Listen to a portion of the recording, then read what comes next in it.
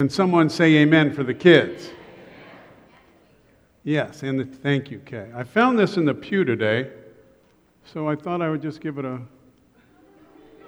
I figured if it was in church, it had to be okay, so... Anyway, good job, third and fourth graders. Now, if you are a parent, a lot of you are parents here, you can go, let's say, crazy, answering young children's questions. They have so many questions, like, why is the sky blue? Where did all the dinosaurs go? Why do dogs bark and cats meow? Why do the kids next door have more toys than me? Why do I have to eat this broccoli? These are some of the pressing questions that young children have. And then they turn into teenagers. And the questions don't stop, they just become a little more pointed and a little more sarcastic, and teenagers learn to perfect the eye roll. And teenagers might ask questions like, who do you think you are, telling me what to do? Or they might say, why am I the only one doing any work around the house? Or they might say, why can't I stay out till 3 a.m? All the other kids get to do it. And then I suppose I have to use my own money to pay for this. Come on, preacher. So even though the questions from children can be exasperating and even at times disrespectful, asking questions is normal and helps us grow. Adults often have questions, many of them directed at God, asking deeper questions like, where are you? Why did you allow me to go through this? Why must I go through this, and why don't you answer my prayers? And adults might also be asking questions like, why do I have to eat this broccoli? And I suppose you're going to make me pay for this myself as well. And God asks us questions too, not because He doesn't know the answers, because God knows all things, but the questions that God asks throughout Scripture are meant to stir up our thinking, they are meant to lead us to repentance, and they are meant to deepen our faith in Him. God's questions often were asked not for the answer, but to encourage the person to reflect and grow and deepen in their faith.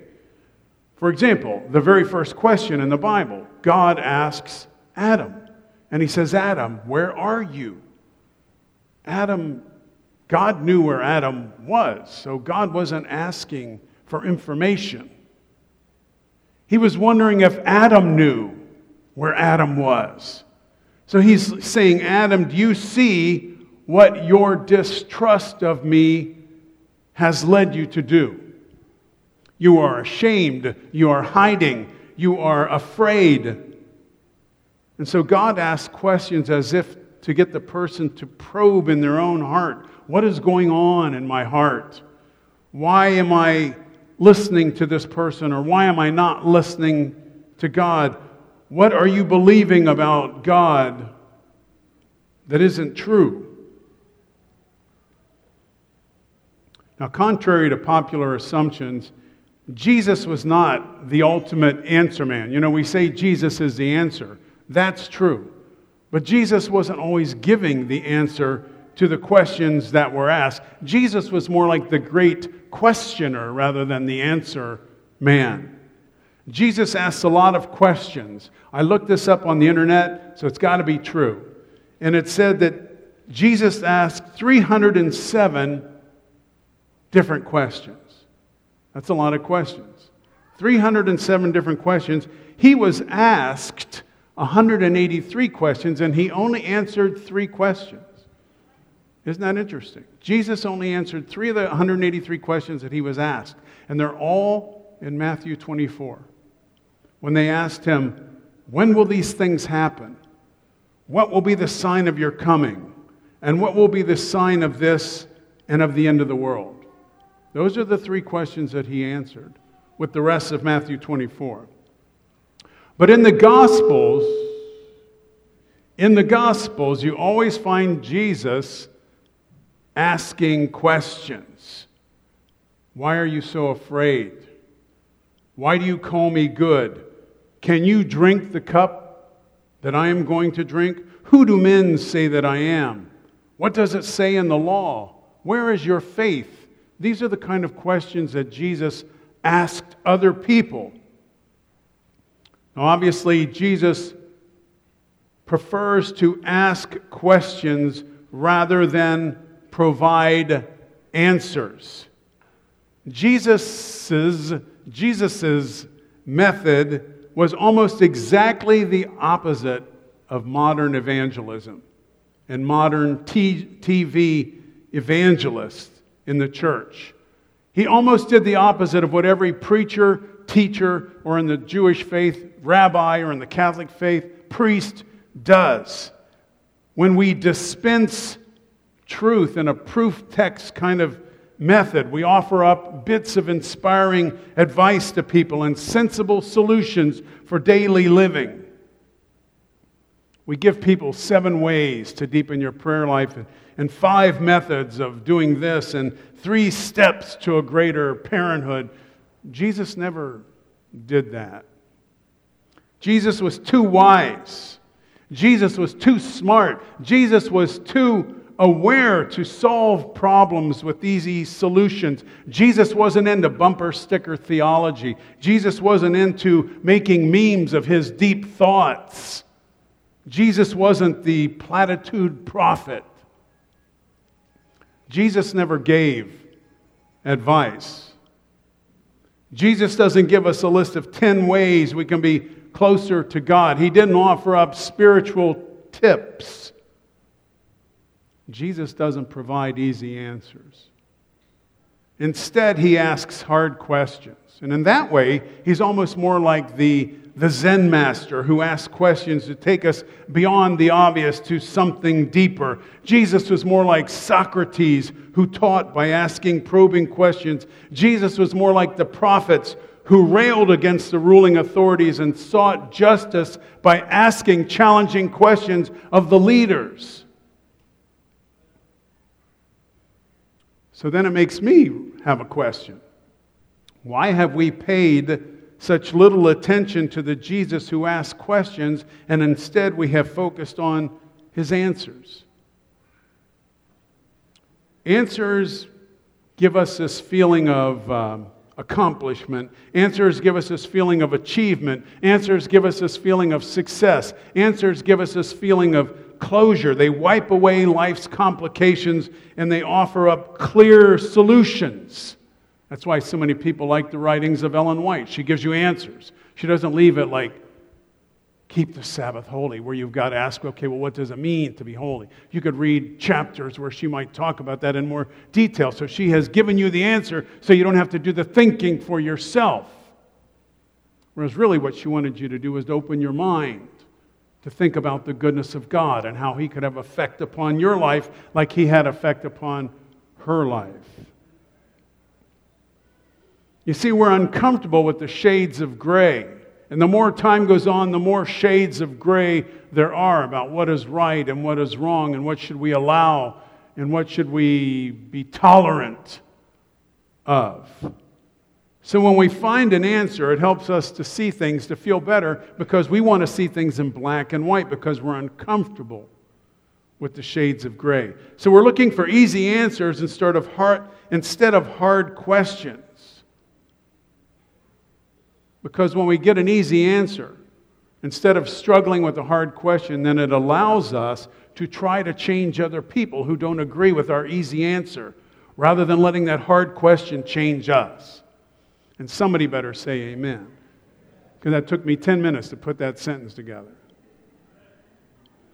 You think I just spout this stuff?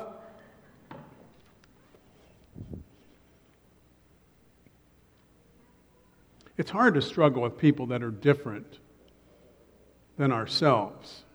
If only everybody could be like me. Imagine that. What a great world that would be. If only you could all be like me. Wouldn't that be wonderful? Isn't that your prayer? No? How about, as one of my friends says, you be you and I'll be me, and let's do life together. And then let's accept people where they are. Let's struggle with the hard question and not come up with an easy answer. That's what I was thinking about this week as I thought about Jesus. So when I want to consider the questions that Jesus asks, I want to think about, what do they tell me about him? When he asks a question, he wants me to think about what it says about him. And more importantly, what does my response to his question say about what I think that it means to follow him? So through his questions, he modeled the struggle and the wondering and the contemplation that encourages us to draw closer to God, to better understand not just the answer, but ourselves. Perhaps it's because when we ask the question and when we struggle with the questions, then we grow and we search, and in the end, we own the answer. Like if you read where Jesus says, what does it mean to love your neighbor? Then I've got to think about, what does that mean to love my neighbor? How do I love people that are different than me? How do I love people that are annoying and obnoxious or maybe evil and hateful? How do I love them? Because that's what Jesus commanded me to do. Then I struggle with that, you see, because he asked it in a question for me to struggle with. So he asked questions not to give the answers, but for us to struggle with the question and find the answer based on what Scripture tells us, what the Holy Spirit living inside of us tells us, what our common sense would lead us to say. So today, as we continue in this focus on consecration, being dedicated to God, dedicating ourselves and all that we have and all that we are to God, allowing ourselves to be consecrated, which means to be set apart for a holy use in Jesus' name. I want to look at one of his parables, which talks about being a good steward of what we have and caring for all that we have. In this parable that I'm going to read, Jesus asks 3 of the 307 questions. 3 of them are in this little short parable. Jesus was teaching and using repeated questions to arouse these people's thinking. And this parable has 3 questions. He asks a question, then he asks another question, then he asks the third question, all in just a few verses. So let me ask you a question. Is it all right if I read my Bible in church? You see, when I ask that question, it makes you think, is it all right that we read the Bible in church? Do I need the Bible in church? Why am I at church? Why do I have to eat all this broccoli? Why do I have to pay for this myself? Why does the dog bark? Why is the sky blue? Why is there air? Is it all right to read my Bible in church? So turn to Luke chapter 17. Por favor. Luke 17 verses 7 through 10 is a little parable. I love the parables in Luke. This one's called, in mine at least, I'm reading an English Standard Version, it says unworthy servants. And that word unworthy is going to come up later. It's an interesting word. Luke 17 verses 7 through 10. Jesus says, see, I wish mine had the words of Jesus in red. I really like that. And this Bible doesn't have the words of Jesus in red. How many of you have the words of Jesus in red? That's worth $1 zillion. Will any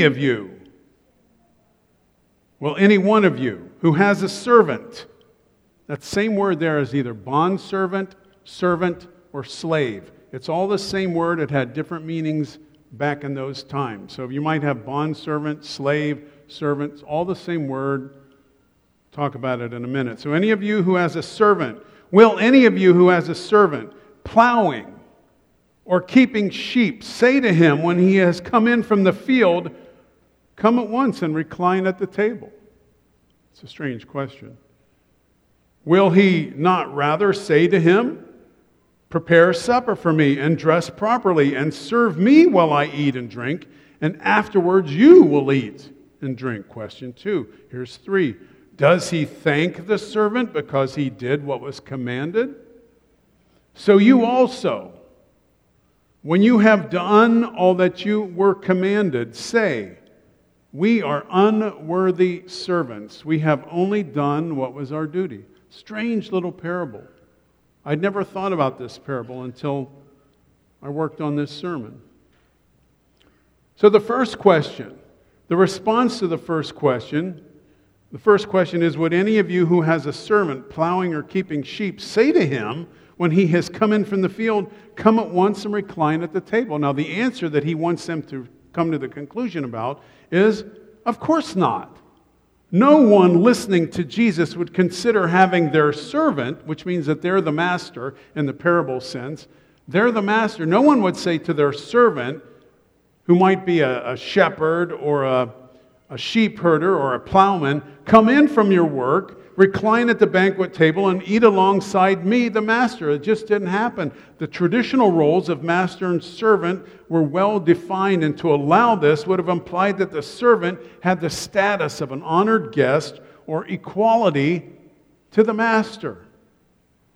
So beginning his parable with this opening absurd question would have piqued the curiosity of those listening. It doesn't seem absurd to me, it just seems odd. Would any of you who has a servant plowing or keeping sheep say to him when he is coming from the field, come at once and recline at the table? Well, you see, I don't have a servant. I've never had a servant. I remember when I went to school, there were some kids in my town that were kind of rich, and they had a maid, and then they also had like a family room with the TV. Those are the two things that made me think you were rich. If you had a family room with the TV, you had a living room and a family room. I thought, wow, these people are rich. We never had that. We had a room, a living room, and had a TV and a couch and 2 chairs. And if you had more than one bathroom in your house, that was rich to me. We had 1 bathroom and no air conditioning. You want to hear more of these sad stories? Because I got a whole bunch of them. Yes, 3 bedroom, 1 bath, 1 phone, no air conditioning. I walked 5 miles to school, kids, uphill, both ways, on broken glass. Dogs jumping. How did I get talking about that? Oh, I don't know what it's like to have a servant or a slave. So that's an absurd question to me. But he's saying, of course, nobody would invite their worker in and say, sit down at the table. You just don't do that. Then the second question, he says, would he rather not say to him, the servant, prepare supper for me and dress properly and serve me while I eat and drink, and afterward you will eat and drink? Now, it sounds harsh to me that a man who had done a day's labor comes in from the field and then he's expected to prepare a meal, then go change into clothes proper for serving that meal, then serve the food to the master, and then only after all of this is done would the man be allowed to eat. This was considered appropriate at the time. It sounds quite harsh and cruel to me to not let the guy eat first. But the second question is, of course you would expect this man to serve you. The servant should come in from the field and feed the master before eating. No one listening to this parable would expect a servant to be given special treatment just for doing what he was supposed to do. You see, that's what Jesus is building up to. When you have done what you were supposed to do, don't expect something. Just do what you're supposed to do.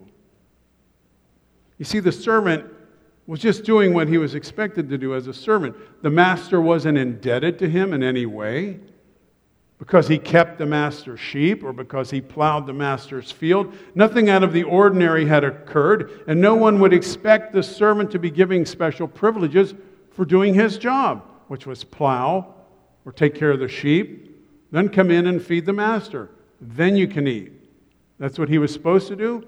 Why would he receive any benefit for doing what he was supposed to do? That's what he's saying so far. Then when those listening heard the third question, which was, does he thank the servant because he did what was commanded? So when those listening heard the third question, does he thank the servant because he did what was commanded? The response would be, of course not. The word translated thank is very interesting here. He says, does he thank the servant? That word is most of the time translated grace. It's the word charis, charis in Greek. And my brother-in-law, his parents, his dad, my father-in-law, who has passed away, was a pastor, and he thought it would be nice to name his son charis. It means grace. In this case, it means thanks. It's a beautiful word. But he named him that, spelling it charis, which is the Greek way to spell it, charis. But then when everybody would meet him, they would say, "Is your name Charis?" So he eventually changed his name to Charis with a K, because the CH kept getting mispronounced. Or people would spell it wrong and thought it said chairs. You guys with me today? It's good stuff. Here the word charis is translated thanks. So he says, does he thank? Does he charis? Does he charis the servant? Does he thank him? Is he generous to the servant because the servant has done what the servant was supposed to do? That's what he's saying. Of course not.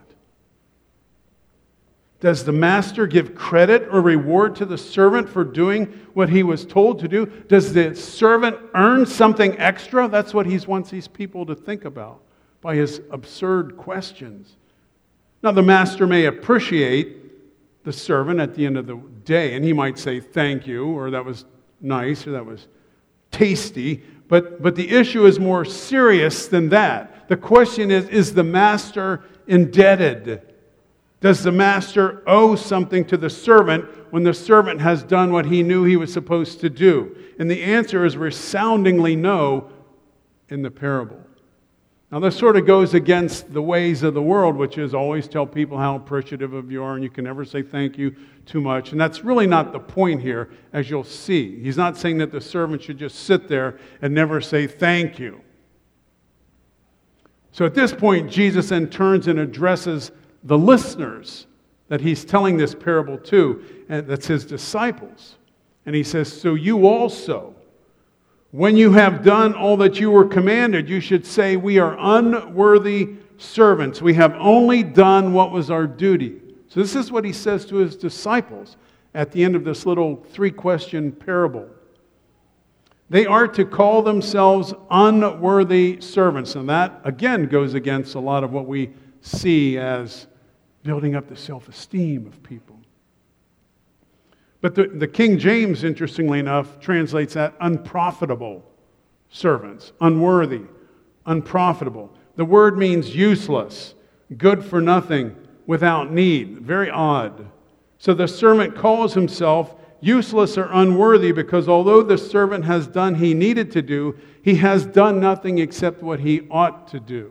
He has done nothing except what he knew he had to do. He possesses no merit, is really what he's saying. He has only done what was expected, and he could only claim to be profitable if he had done something more than he was bound to do. He has no need of extra pay. He has no need of extra reward. That's the point. Jesus is saying when you have done what you agreed to do as to being a servant, and in this case he means his servant, you shouldn't expect more for doing what you knew you should have done in the first place. It's an interesting thought in this day and age, isn't it? To think that we should just do what we are meant to do because we were meant to do it, and we should be thankful that we get to do what we should be doing. Kind of goes against everybody playing soccer and everybody getting a trophy and everybody gets awards and everybody gets banquets, all of that stuff. But in other words, it's saying the servants who do what is expected of them are without need, meaning they are not owed anything extra by the master. The master is in no way indebted to the servant for the servant doing what is expected of him. So here's the message for you and me. So if you need to take a little nap, I'll give you the message now. Usually I give it to you earlier so you can get a longer nap. Here's the message. You can still get in a 10-minute nap. I'll wake you up at the end. Here's the message. The message is, those who serve God do not put God in their debt. God is not beholden to any of us. God does not owe us anything. We owe God everything. So this isn't about saying thank you. This isn't about letting someone know they did a job well done. This isn't about being appreciative to what people do for you. This is about people doing things for God and thinking somehow they can earn His favor. Somehow they can earn their salvation. This doesn't mean that God doesn't reward those who love Him and serve Him, but those who serve God have no right to claim or demand reward. God, didn't I serve you all my life? Didn't I cast out demons in your name? God, why have you forgotten me? Like He owes us something. So our relationship with God is not one where we earn or we deserve or we bargain for some sort of reward. A servant of Christ is someone who loves and serves God out of love, out of loyalty, and even out of duty.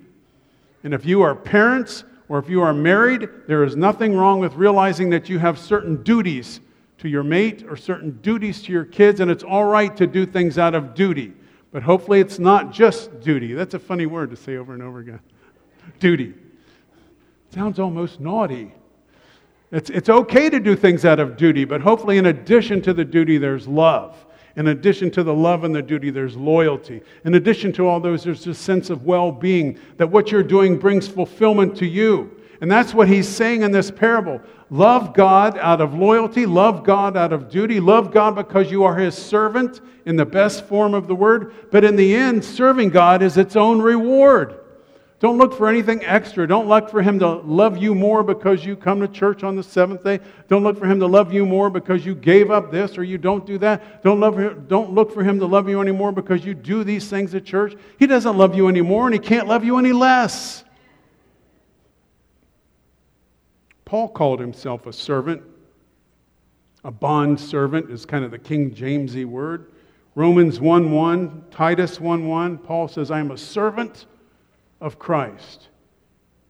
That describes his relationship with Christ. He labors out of a sense of willing duty and loyalty rather than for financial gain or other gain. He serves with a sense that all the security that he ever needs, all the love that he will ever need, comes from knowing God and serving God with a grateful heart.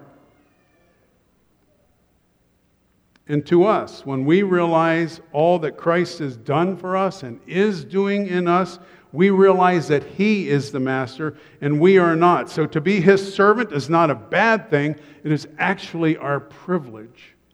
It is your privilege to know Christ and to serve Him.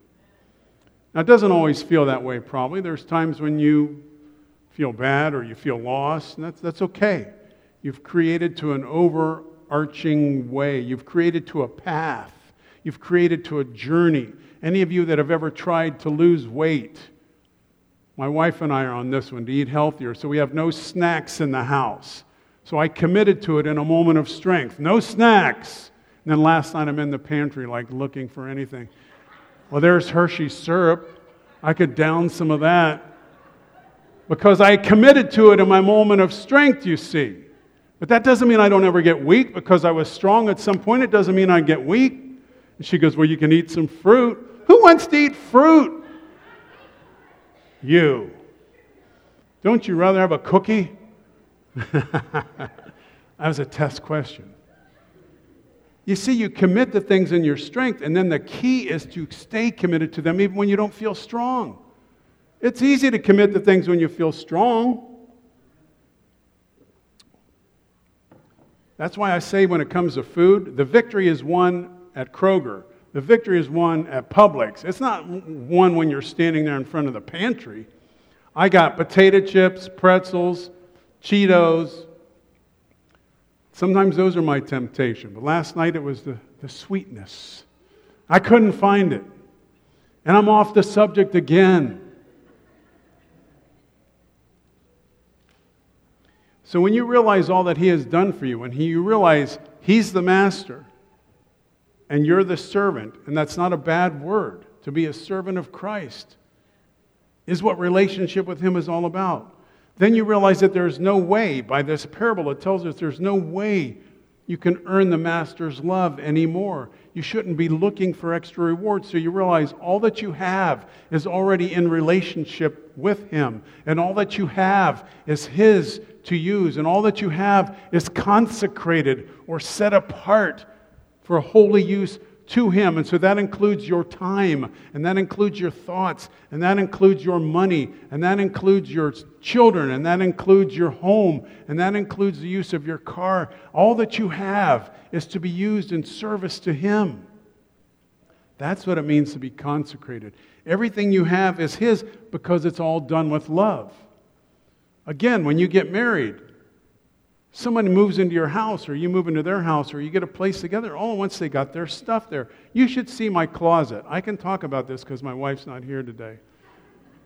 Don't tell her I said anything. We have a pretty big closet. You know, it could be somebody's bedroom.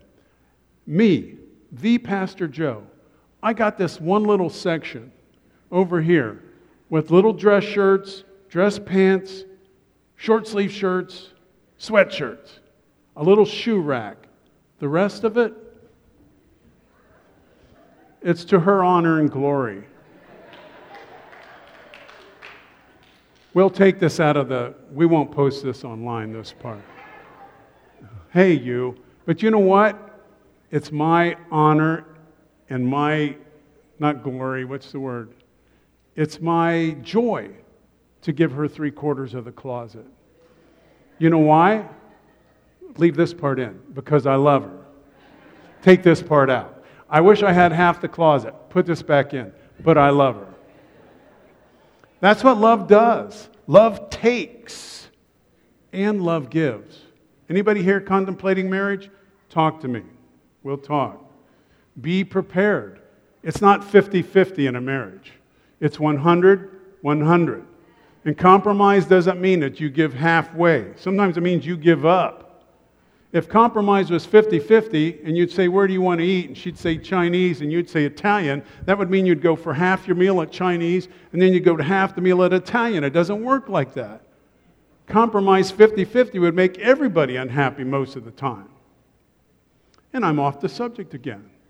Because to be consecrated is to give all that you have to someone that you love. And when you love the Lord with all your heart and all your soul and all your mind, then to serve and to give is to be his. And that is love. So then you're not thinking, well, how much do I have to do? What is it exactly I have to give up? You're like, how much more of me can I give you? I need to give you all that I have. All to Jesus I surrender. All to him I freely give.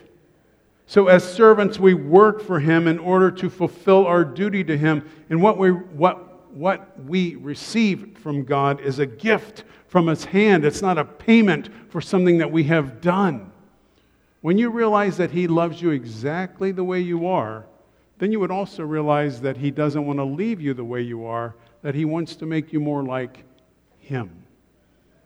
As you consecrate yourself to him, you become more like him. We serve him because we're grateful. We serve him because we love him. And it's because our service to him is motivated by love and gratitude, not reward, that he rewards us. And his reward is to be in relationship with him. Your reward is to be the servant of the master.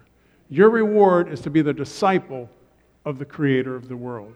Your reward is to know Jesus with all your heart and with all your soul and with all your mind. And that could prompt you to ask one final question back to him. What did I do to deserve this love? Song to end on. Good picking there, Max. We've had a great Sabbath service with our kids singing and dedicating Selah, a special day on her birthday. So go out filled with joy that the Master loves you and that to serve him is your honor and your privilege and your reward. There's nothing you can do to earn his love, and there's nothing you can do to lose it. You can only learn to love him more. So let us pray. Father, I pray your blessing on all of us. May the Holy Spirit rain down and sanctify us and change us into your likeness. May we be more like Jesus and less like the world. May we be more of the Spirit and less of the flesh. May we be more of love and less of hate and divisiveness. Bless us. Bless those who are dealing around the world with earthquakes in Puerto Rico or fires in Australia or tornadoes and bombings all over the world. Lord, we pray for your soon second coming.